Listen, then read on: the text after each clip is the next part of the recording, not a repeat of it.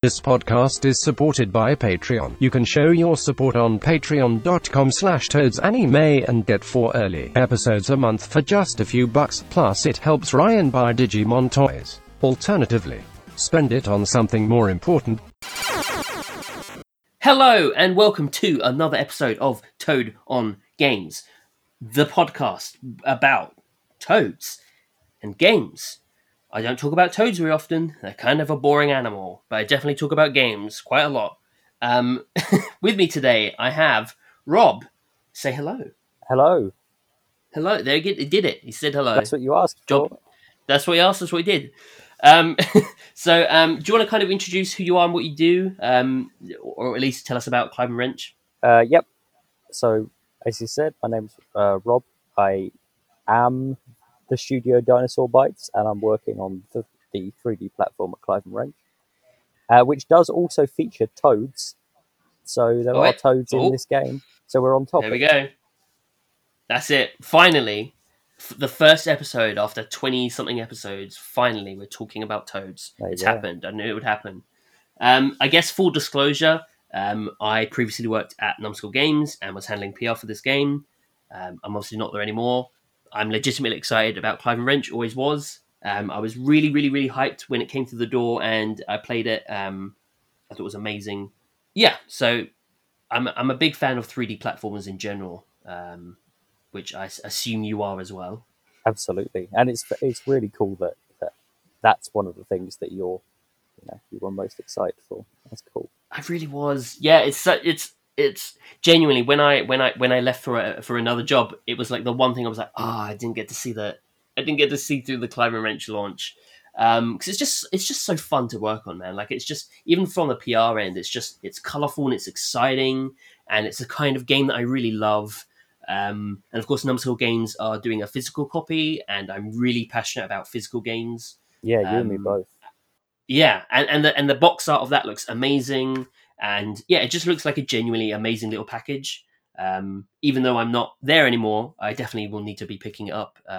It just looks bloody brilliant.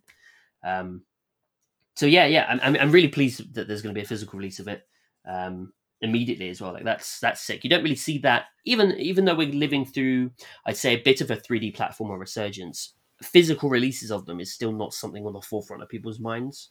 Yeah, I mean, it's that one of those sad facts that physical releases of any game seems to be on the downward spiral. So it's one of the big reasons I took the opportunity to approach Numbskull in the first place, was because if I can have the game physical, then that's ideal. Like, one of my biggest dreams with the game is to be able to give people that same feeling I got when I was in the back of the car driving home with my copy of like Spyro in my hands, reading the manual, and I can't wait to play this when I get home.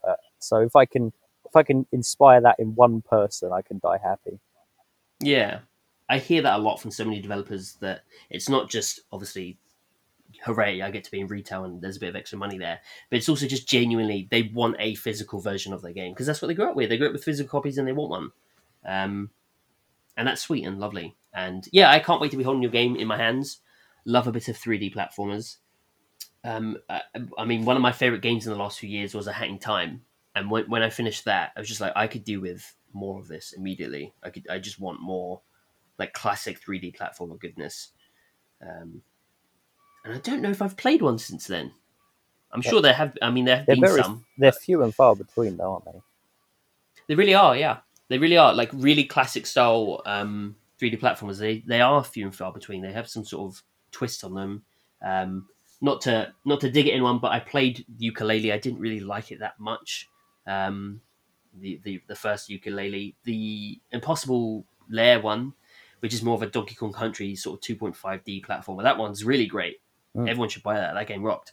But I wasn't that huge on the original Ukulele. So yeah, even though we're seeing a little bit of a 3D platformer resurgence, I still haven't played that many new ones, except for on the indie scene. That's sort of on itch.io and GameJolt and stuff. There's lots of lovely little ones, but not like a big released one. I mean, unless you're talking about remakes, which Spyro and Crash, with the new Crash game coming out as well. But I still see Crash as 2.5D platformers, because they're not quite like open, explorable space that I Exactly. would class.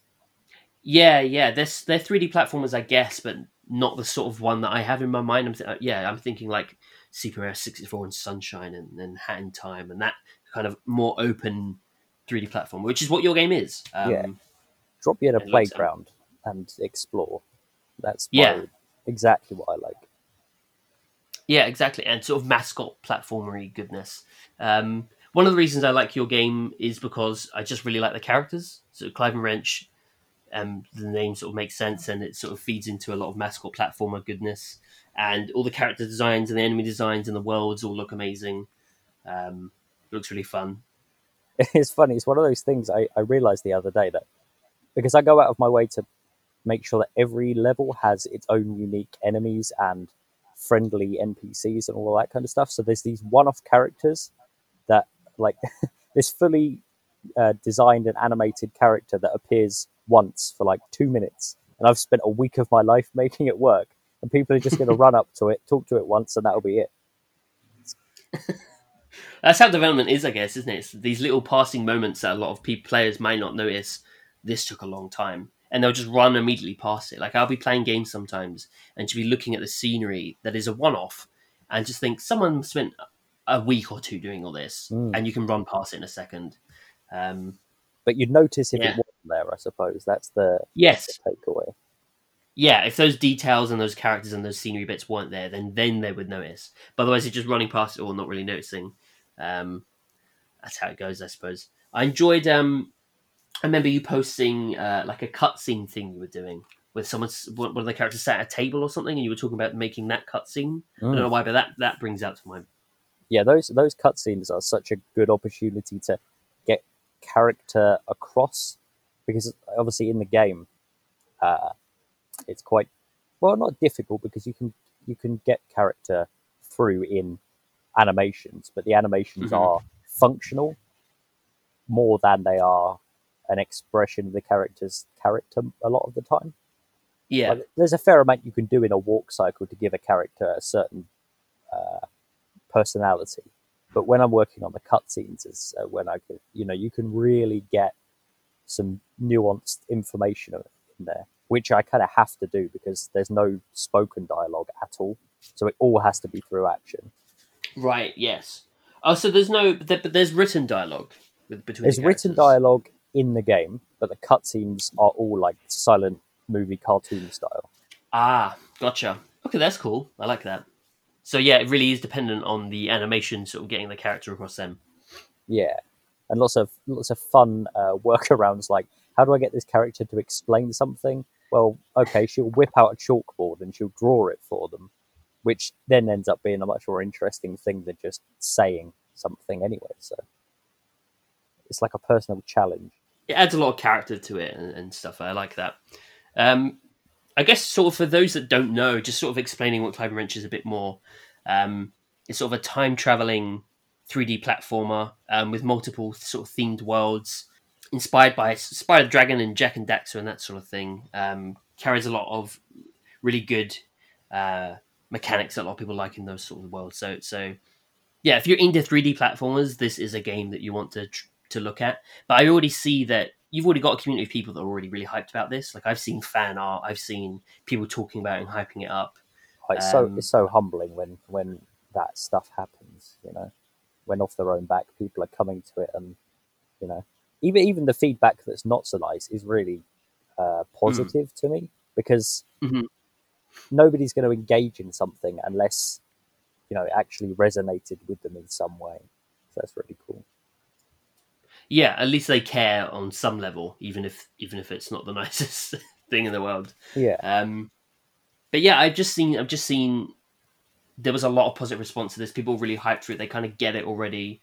As I say, it's a really popular genre that hasn't been fully explored yet. Like there aren't that many titles. I mean, I was just today for my previous podcast speaking with Dave from New Blood, who are known for publishing sort of old school first person shooters, like low polygonal shooters, and that's seen a boom recently. And there's thankfully a lot of games in that subgenre.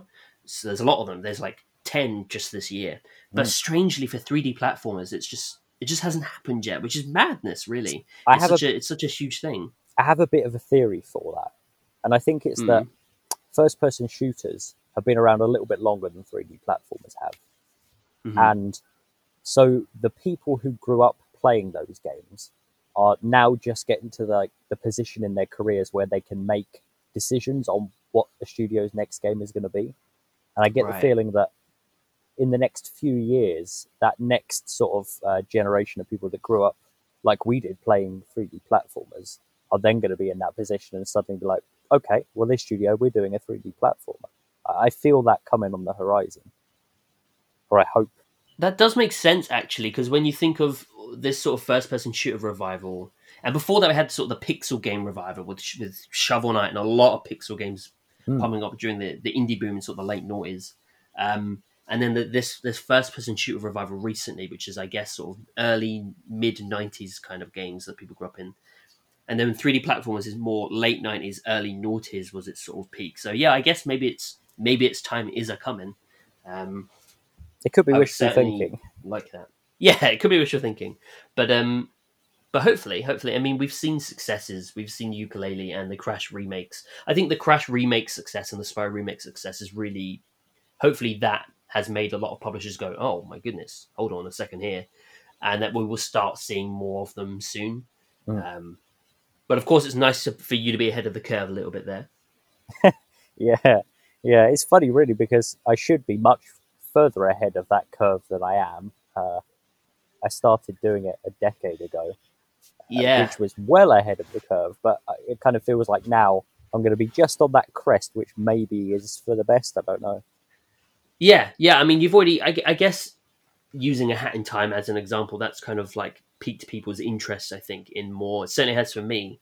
Whereas that game sort of took the brunt of the risk of, oh, we're sort of reviving this sort of genre, and likewise for ukulele, and I enjoyed it, and now I have a really strong taste for more of it, but there hasn't been more of it. So it's a good time. It's a good it's a good time to come out. Mm. Um, as you say though, like you started this almost a decade ago, and has mostly been sort of a sole project, which I think would surprise most people by looking at your game and how good it looks. That's why it's taken 10 years. That's why it's taken 10 years. Yeah, I mean, speaking to a lot of indie developers, I assume this applies to you as well. They have the problem of if they're developing a game for so long, their skills grow as they're playing, as they're making it. And then 4 years in, we'll go, oh, this all looks like shit now. Like, I'm going to have to redo everything. And they'll just redo so much so often. Have I you had that problem? Yes, quite literally. In fact, I think it was 2015. I basically scrapped everything and started again because I'd gotten to the point where I was like, absolutely everything in this game is trash, and I can do it all better. So I basically I kept the main like ideas and the seeds of ideas and just started over. And it was precisely because of that. Oh dear! Suddenly, I'm a much better modeler, animator, Yeah. level designer, etc., than I was when I started. Kind of thing. Hmm. So there's been three distinct eras of this game that still isn't out. Oh, you mean like there's been like two complete rehashes? Pretty much, yeah. It looked like a PS1 game to begin with. Then it Hmm. slowly evolved into like PS2 era, and now it's where it is, where it's kind of, I don't know, it's floating around maybe like late PS2, early PS3 kind of. If we were gonna divide it like that. So yeah, it's Yeah. kind of the third iteration, but I like that though. I mean, it's always I hear it so often with indie devs where that becomes a problem where they just feel and they have to kind of tell themselves, okay, I just need to start. Like, of course, I'm still progressing. I can't remake everything, or else it's never going to be finished. I just have to get on with it now. Um, which I guess as a sole developer, like having to manage yourself as well is sort of a part that most people wouldn't consider as being difficult, but you're having to manage for most of the time anyway without a publisher most of those years, you're having to completely manage yourself entirely. Like it's just you. You're having to manage when what bits you're doing what day and when it's happening and all that sort of stuff. Has that been difficult for you? Because I imagine having developed it for so long, it must have been tricky to see a sort of end sight. well, yeah, because for the longest time, I was I was holding down a day job, and it was kind of weekends, evenings, that kind of thing was the only time I could spend on it. So Hmm. it was a case of I'd spend the entire week thinking about what I could get done this weekend, and I can't wait to do this and that. And then by the time I got to the weekend, and it was already Sunday night, and I'd only done 10% of what I'd hoped, and that was that was life for years and years and years. But since I think about a year ago, quitting and just developing it solely, it became a bit easier to do that. It was Right. never an issue of motivation, but an issue Hmm. of I want to do more than one thing at a time, but I only have two hands. So it's Yeah. always a Yeah. decision, a choice between, well, I want to do this animation, but I also want to do this bit of level design, and I want to do.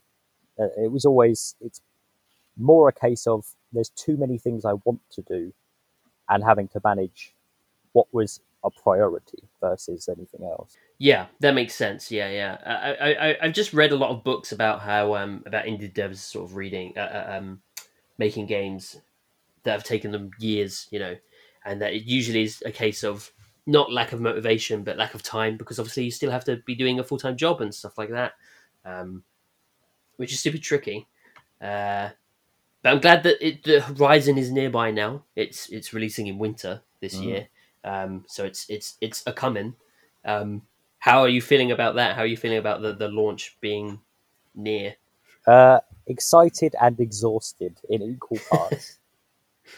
It's it's always those moments of, well, I could take a day off over the weekend. It would be nice to, but also I have this boss to finish. So I think I'll Yeah. just do a little bit of work on that boss, and it's midnight. Okay, never mind. Oh dear. But it's paying off because it looks really good. It looks really awesome, Yeah, and thank you.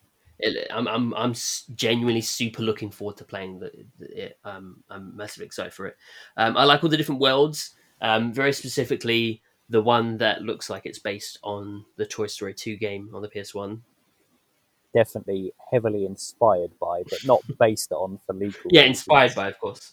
Um, but yeah, yeah, that looks amazing, because I feel that that game is not.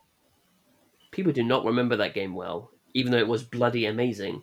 The Toy Story 2 game on PS1. It's always really odd to me because that era of platformers had so many strong licensed Mm. games, Hmm.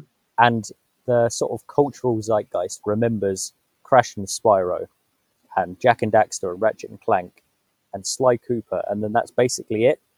Hmm. Like the majority of people might, when prompted, go, "Oh, I remember that Toy Story game," or "I remember that Monsters Inc. game," or whatever it is. But Hmm. it's not the thing that springs to mind for most people. But for me, it was always one of like that Toy Story 2 game was way too good. It was better than it had any right to be. It really was. Yeah, it was amazing. The soundtrack was good. The soundtrack was amazing.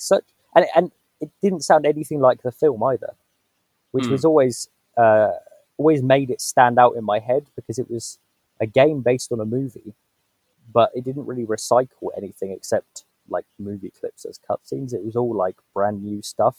Yeah, Locations were mostly scratch made, all of that kind of stuff. yeah. Licensed games did that a lot back then, where they'd be licensed, but they would just be doing whatever they wanted to do, and it wouldn't be based on a film per se. It would just be new levels and new content, and I think there was a lot less worry about what is and isn't canon in for IPs back then, and maybe companies took gaming a little bit less seriously, Yeah, so they you're were very probably happy to right. just license out, and they could kind of do whatever. Whereas nowadays, if there was going to be a Toy Story game or any licensed game, it's so heavily controlled by the IP owner, to make sure it fits in with the canon and all that sort of thing. Which Mm. is a shame, really, because it's a lot of the freedom's gone, and we just don't get that many licensed games anymore. We have like outright games, and that's about it. All mobile Um, games. yeah, I guess it's all moved over to mobile. That's the thing. I guess because that's where kids are playing. Yeah, that's where they're playing. Like, it's easy to. Oh, I've just seen Despicable Me. I'm gonna type Despicable Me into the App Store, and oh look, there's a Minion runner. You know, Yeah. um, I guess it makes sense. It makes sense. I understand why it's happened. But it is a bit of a shame because people seem to have a negative view on licensed games for some reason, Mm. especially in the past. Like, oh, licensed games are always shit, but they weren't. Like the two examples you brought up a minute ago, like Toy Story 2 was amazing. I really loved that Monsters Inc. platformer when I was right? a kid. And it was I a loved that. prequel. It was a game about Mike and Sully being trained to be scarers. It was such a Yeah, cool concept. yeah, and this is before Monsters University existed, of course. So Yeah. there wasn't that tied to it. And I remember you would scream at these robots that made really weird noises. They go, I Yeah, remember that. I don't yeah. know why I remember that. It was a little sort of button mashing mini game, but it was in a very Yep. ape escape kind of style. You chase them around the level and then stop them and scare them. Yeah, that was it. I really loved that game. I don't. It's one of those things that I'm not sure I'll ever go back and play because maybe it hasn't lived up very well, and the image in my mind is probably a bit better than the game was. So I'll leave it there. But I loved that game when I was a kid, genuinely, and I think my mum played that. I think my mum liked that game as well. So Cool mum. Good she is a taste. cool mum. She is. Yeah, I remember. I'd always have mates come over and be completely surprised by the game she'd be playing. She'd be playing like Devil May Cry or Kingdom Hearts, and they'd be like, "What? Your mum plays Kingdom Hearts? What? Huh?" Which is always great. I had it was very similar for me as well. My mum playing games like, well, specific Medieval. She was playing that, and that got me into playing games as a kid. Yeah, yeah, same. I mean, my history of games is very. I mean, obviously, as opposed to most people, is my parents, but not simply because they bought them, but because they were playing them. My Yeah. dad would. My background in games is DOS games, so I grew up on PC Hmm. because my dad worked in computing, so I grew up really early on, like the age of 3, 4, playing DOS games. I think I finished the first Doom when I was maybe 6 or 7, which perhaps I shouldn't have, but I did. And yeah, so that was my background with my dad sort of being DOS games. But my mum would play PS1, PS2. For some reason, she never got into consoles after that. I'm not sure what. I'm not sure why. She plays like a Switch now for Animal Crossing and stuff. But she in the PS1, PS2 days, she would just be playing everything I was playing. Yeah, Digimon much the same. World and Kingdom Hearts and Devil May Cry and stuff. She loved it all, which is great. It was good to have that experience of just being able to. I probably watched her play games as much as I played games. So I would just sit downstairs and just watch her play games, and that was fine for me, which is kind of why I get why people watch Let's Plays and speedruns, and I still watch all that myself. I don't like when people say, why would you watch people play a game instead of play it? Because it's a different experience. But You don't have to be that active. it's always struck me as the same thing as people who play sports and then go home and watch sports Exactly. on TV. Like, what's the difference? Yeah. Exactly. That's always the comparison I make. It's just a different experience. Like one you're interacting with and it's very active and you have to think. The other you can just sit and not and watch it. I still do both. I do both. And I'm not sure where this tangent's going, but those sort of early licensed 3D platformers, I loved them. Toy Story and Monsters Inc. and the Tarzan PS1 game, which is like a Donkey Kong Country ripoff. I guess not really a 3D platformer, but that rocked. Yeah, That was amazing. and on that same line, the Hercules PS1 game was really similar as well. Like 2D animated Hercules. sprites on a 3D background. Yeah, the Disney people sort of remember for Disney games. They for some reason will remember the SNES stuff. They'll remember Goof Troop. They'll remember DuckTales and the Lion King game, the Aladdin game. But their PS1 era was really good, and it is often overlooked with Tarzan and Hercules and stuff. There was even an Emperor's New Groove game, which was basically a Spyro type thing where you played as Cusco running around in his llama form. That was pretty good. Oh gosh, I didn't play that. I should have. Do you know what? Genuinely, at some point, I'm going to go back and just replay all of these. Like, I imagine they're not that long. I could just get through them, and it would be a blast still. I still I'd love to regularly do play that. through these games. I'm really sad. Like I have It's research. It's work. Well, there is also that, and that is also kind of the curse of it is that I can't now sit down and play a game without also be like analyzing everything, and Right. I'm playing through and going, why is the character's jump arc like that, and having to remind myself that it doesn't matter. I should be just enjoying the game. I think that's the problem with everyone in the games industry, regardless of sort of what area you're in, is making your passion your job. Changes it forever. It's a double-edged sword, isn't it?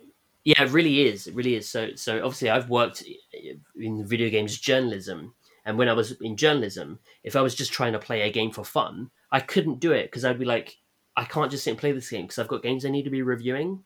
Mm. So I wouldn't end up playing games for fun. I would just end up, because it would feel like a waste of time. Like, oh, I shouldn't be playing this. I should be reviewing something. And when I'm reviewing games, I'm not playing as I usually would because I'm pausing all the time to take notes. That's just how I do it. So I would pause all the time to take notes. It's a very different play experience. And sort of now in PR and marketing and stuff, I'm sort of a little bit easier for me to just be able to relax. But I'm looking at, I'll see Switch games go, oh, this is promising. This is, oh, and I'll sort of make notes about it and be like, oh, maybe we should pick this up and that sort of stuff. So, and differently for developers like yourself, where you say that if you're playing a 3D platform now, you're going, look at that jump arc. Look at those. I wonder how many frames are in that jump. And it just changes it forever, really. But yeah, that's the danger, I guess. But yeah, I do need to go back and play some of those early 3D platformers, those licensed ones. I did want to briefly touch on the Muppets game, which I know I think it's literally in your Twitter bio. It is. I'm championing. In fact, I even did a little mock-up recently of what a remake of that game in modern days would be. We're talking about Muppet Monster Adventure for anyone that's it. unaware. And yeah, that's like the perfect example of a licensed game from that era that practically nobody remembers. And yet, whenever I give it to somebody to play, fresh, whether they know something about it or not, I haven't had a single person come back to me and not say, why did that not get popular? It's such a fun game. It was like Spyro and Crash had a baby. And it's one of those things that I can never understand, because it's a toss-up between that and Medieval as to what is my favorite game ever. And wow, really? It's that high up for you? It's like, really is that high up for me. Because I've always loved the Muppets, and like I grew up with the Muppets, and I grew up with 3D platformers. So of course, when those two things merged into one, I grew up with that as well. But I've sort of always played it, and I guess I kind of assumed at some point that I would realize how flawed it was and go, yeah, maybe it's not as good as I remember, but it is as good as I remember. So if you're ever looking for a new, old 3D platformer to play, that is the one I would recommend. I'm genuinely going to put this on my backlog, because as we're talking, I'm kind of sneakily watching trailers for it and stuff. And yeah, it looks like Spyro, basically. It kind of looks like it plays like what I'm watching anyway. Looks like it plays like Spyro. I think I may have played maybe a demo of this when I was a kid or something. I have very vague memories of it, but I don't think I ever played it all the way through. Yeah, I want to play that now. Good. I'm going to put that on my backlog, try and get through it perhaps this year. That's the thing. Like, there's something about those kind of games that's just so fun. Like those collectathons, and what I like about 3D platformers, and this applies to Clive and Wrench as well, even just from trailers and the little bit that I've played of it. It's one of those things where I feel like you couldn't possibly be unhappy while playing it, because it's just so colourful and friendly, and it's like it occupies your head with its collectathoniness, and it's just, I'm looking at Muppet Monster Adventure, I'm looking at Clive and Wrench, and I'm thinking it's just pure joy. Like, I don't know how I could feel unhappy playing this kind of game. Yeah, see, to me, it's like comfort food. Yeah. It's like, if it's a 3D platformer, I know I can sit down and it's going to be fun, and I can kind of switch off and just enjoy the experience. It's not going to be, a long, deep narrative that's going to make me question my existence. It's just like cartoony characters running around, picking stuff up. You can just forget your worries for 5 minutes, which is something that's rare to find. It really is. Like, not that there's a problem with platformers that have a story, that's fine. But it seems odd to me when people will nitpick at like a Super Mario game for not having a good story. It's like, I don't care. Like, I'm not playing Super Mario Odyssey for its plot. I'm playing it because I can jump around a lot and collect little moons. That's why I'm playing it. And because just the act of moving your character is fun. And in a lot of games, that doesn't need to be true, but it's not true. Like, I've never picked up a third-person shoot and thought, oh, this is fun. I love just running in circles. But then you pick up Mario Odyssey and you run in a circle and go, wow, why is this fun? This is just charming and I want to exist in this world, you know? Yeah, that's the thing. Perhaps more so than any other genre, platforming is so it's so dependent on its mechanics being absolutely bloody perfect. Like watching and reading about Celeste as a really good. Obviously, it's a 2D platform, not a 3D platformer. But just watching and reading about that and how they have to make sure that the jumps are frame perfect and how they intentionally develop there to be a little bit of leniency. So if you jump and it's not quite on the right frame, it doesn't matter. We'll let you do it and stuff like that. Like watching those videos and reading up on how those mechanics are made is incredibly interesting to me, because it's jumping and it's walking around and it's existing, whether it's 2D or in a 3D space. It's so mechanically orientated, and because I guess it usually isn't dependent on a story, that it just has to feel really good. It has to feel really good to walk, to jump, to move the camera, to roll, and all that stuff. Um, which I imagine is difficult to do, but it sounds like you genuinely have gone back and played a lot of previous games to see what they've got right. I mean, yeah, to the point of I'd record myself doing every move in the game and then I'd pull it into Vegas or something and literally analyze it frame by frame and figure Oh out, wow. okay, this is my favorite jump in any game. Why does it feel so good? You know, what speed is it? How many frames is it? How long is it until you reach the peak? How far? Like all of that kind of stuff. And I've basically taken like my favorite jump from one game, and then my favorite run from another game, and my favorite belly flop from another game, and just sort of combined them into a move set that complements itself. And that's exactly how basically everything is approached. It's just kind of like, what's the best part about this game? Okay, well, I'll liberally take inspiration from that aspect. That's what a genre is, anyway. That's Yeah, every genre does that, shares ideas and stuff. There's no harm in that. But yeah, that sounds like a really good way of approaching it. Just like taking the best aspects of the games that you like and what they do best and stuff. And from the little that I have played of Climb and Wrench, the two things I came away from it really were that I liked the look of it. I thought it was great. It was colorful and cheerful, and I liked the character designs. It looked awesome. But also B, which I guess is really important for a platform, is it felt really good to play. And this was maybe, I guess this must have been a year ago. So I don't know how far it's come from there, but it felt really good to play. Which frankly, for a lot of indie platformers is a tricky one. Is a really tricky one. A lot of them don't feel that sort of fine tuned in the mechanics. it's definitely the hardest thing to get right, I think, but also for this genre, in my opinion, the most important, because you are engaging with those mechanics throughout your entire playtime.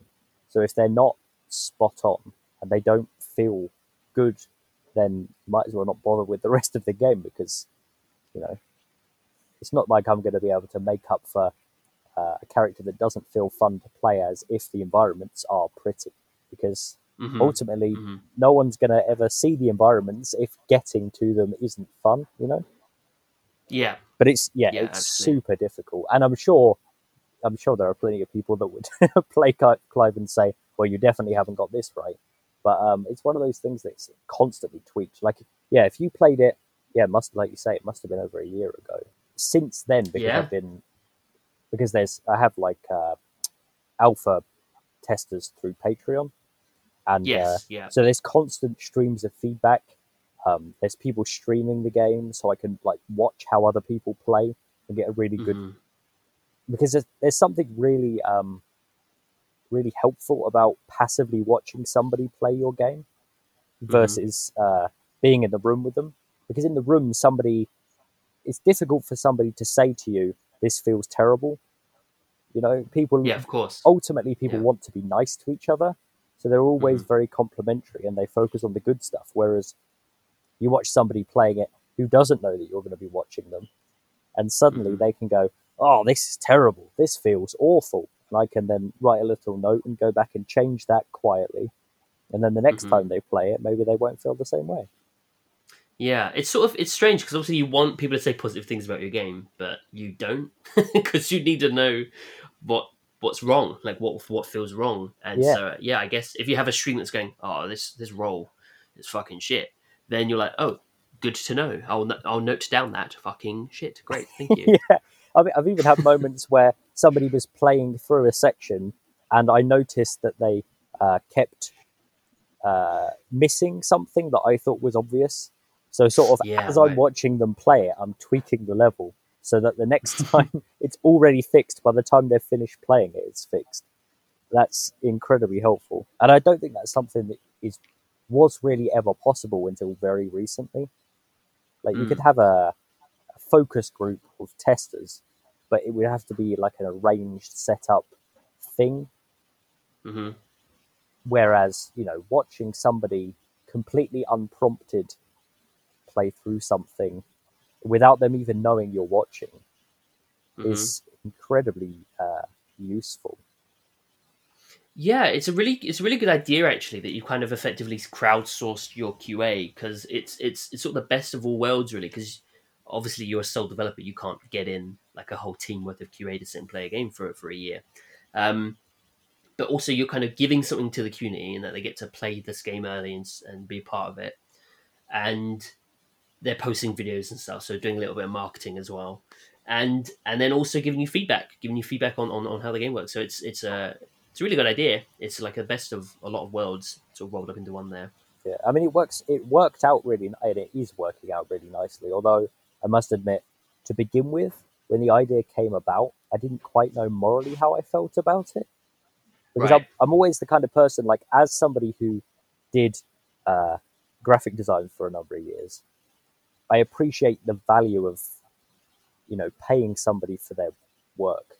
Like, if an hmm artist does artwork for you, I feel they should be paid. It shouldn't be one of those, I'll pay you in exposure or whatever. Of course. And that's always been a passionate point of mine. So the idea of people paying to get access to effectively test the game was something I wrestled with for a while. But enough people sort of came to say that they felt they were getting, the experience of being part of it, and to play the game was enough of an exchange that it didn't feel like it was uneven. So Absolutely. Yeah, it's a different scenario to obviously the whole I pay you an exposure thing with artists is a problem and it's ridiculous. But this yeah, this doesn't seem like that because it's a voluntary sort of Patreon and whatnot, and they're getting out of it what they want and are told that they'll get out of it. So there's they're not getting what they, it's not a surprise to them. They know what they're getting out of it, which is early access to these levels and stuff, and that's what they want. yeah, So yeah, it seems like a sort of win-win situation, really. yeah. I'd like to think so, and it's certainly. I mean, the game would not be anywhere near as uh, quote unquote good as it is now without hmm those people and their sort of genuine feedback. So hmm I'm very thankful for it, and I'm very thankful for the position that has afforded me to do that. I think it's one of the better things about sort of modern gaming and gaming sort of being intertwined with the internet. Obviously, that comes with its own problems as well. But one of the positives is this really close contact with your fan base, with your players that simply didn't exist in the 90s and noughties and whatnot. Whereas now you can just easily talk to them over Twitter and Discords and stuff, and they can just play your game as it's being made and tell you what they think, and sort of build this fan community and sort of feel like they're part of it as it's going along. And that's like one of the nicer things about modern gaming. I feel is that sort of much closer connection between players and developers. Yeah, I mean, like, I remember as a kid, you pick up a magazine and a game just existed out of nowhere, and it's coming out in Yeah. a few months, and it was you didn't. I mean, I suppose as a child you probably don't anyway, but you don't consider that the game didn't just suddenly exist. There were all of these people behind it. Every hmm single person involved with that is the reason that it is where it is today.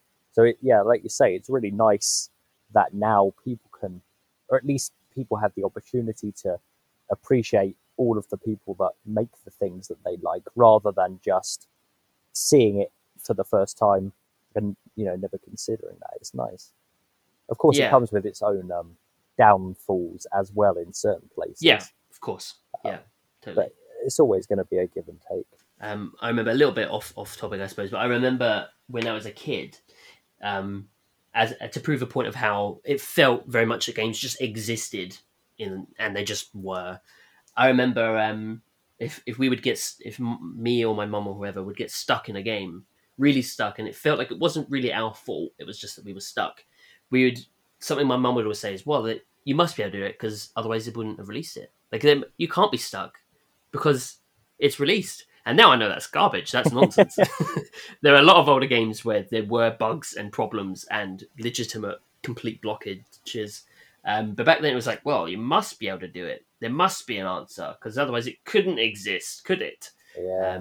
But there's like famous examples of games where you would walk through a locked door and then what game is this? There's a specific game I'm thinking of where you would walk through a locked door and then it would save, and then you could die and it would save before the door's locked, and it would completely just lock you out. I'm pretty sure that happened in Sphinx and the Cursed Mummy, if you've ever played that. It might be that. Do you know what? I think it might be that. Wow, and it's games like that. Yeah. I think it literally is that. And it can just lock you out entirely. Yeah. And that's it. You're going to have to reset the game. And I can't remember which games, but I remember having examples of situations like that when I was a kid that I was never able to get past. And we were just insistent on, well, that must be my fault because it exists. It's a game that exists. It was often just getting sort of you stuck in geometry, like you jump on a rock and fall behind it and then you can't get out, and it's those moments. But as a kid I wouldn't put that down to being a bug. It wasn't a problem with the game. It was, well, I have done something wrong here. It'd be nice if people thought that today, to be honest. No, it's not my game that's buggy, it's just you're not very good. That's all it is. Yeah. It's what you glitched through the wall. You must have pressed X at the. Oh, that's not supposed to happen. You weren't supposed to do that. Yeah, I like that. I wonder if that would go down well.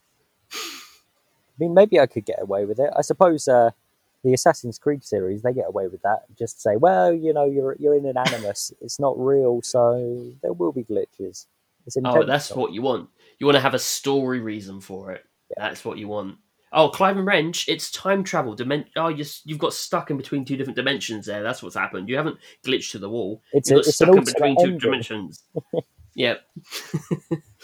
But yeah, I kind of like how I kind of like how a lot of your levels. So there's 11 levels, if I'm right. There's 11 different levels in 11 worlds. 11 worlds, yes. More levels than that, yeah. Gotcha. And each one has like a different theme. But what I like is there's a lot of really original themes there. Like it's not, here's a fire world and a forest world and an ice world. You've got your sort of Western themed world, the chimp, the bad, and the bunny. You've got the sort of shrunk down world. I like all that. I'm digging all those themes, and I also really appreciate the sort of very rare style puns that you've named the worlds after. Oh yeah, absolutely. Well, that's kind of my humor in a nutshell.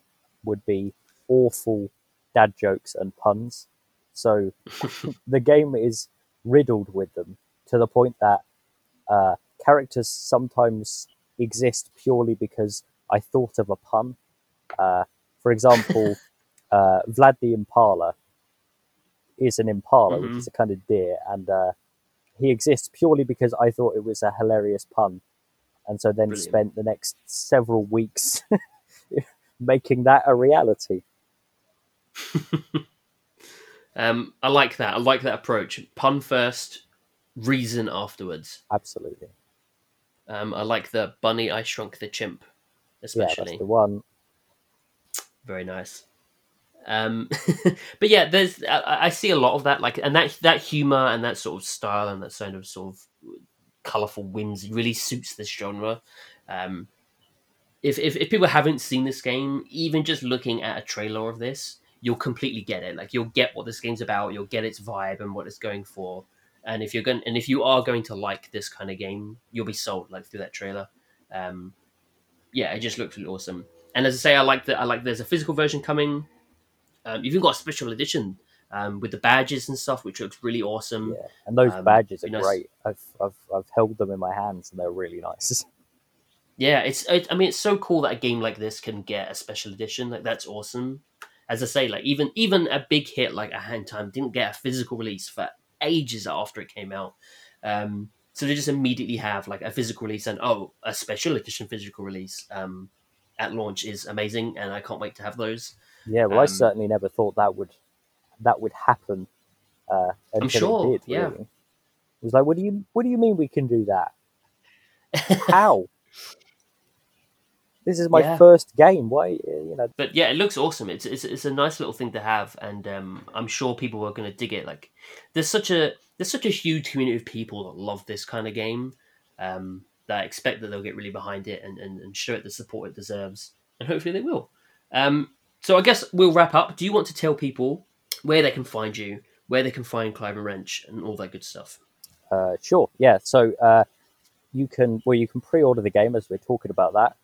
On Numbskull Games' website, they've got a nice, concise list of everywhere you can get it from. Clive and Wrench, if you search on like any social media on YouTube, wherever, it's all very easy to find.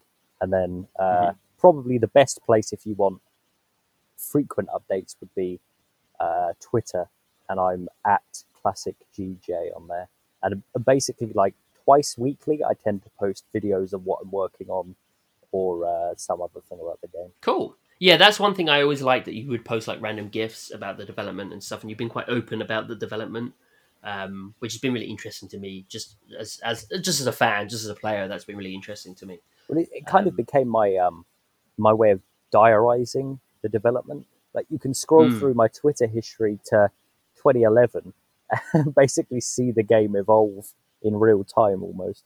And I liked that sort of thing. Yeah, as someone that cares a lot about like sort of video game preservation and history and stuff, I really like to see that all documented.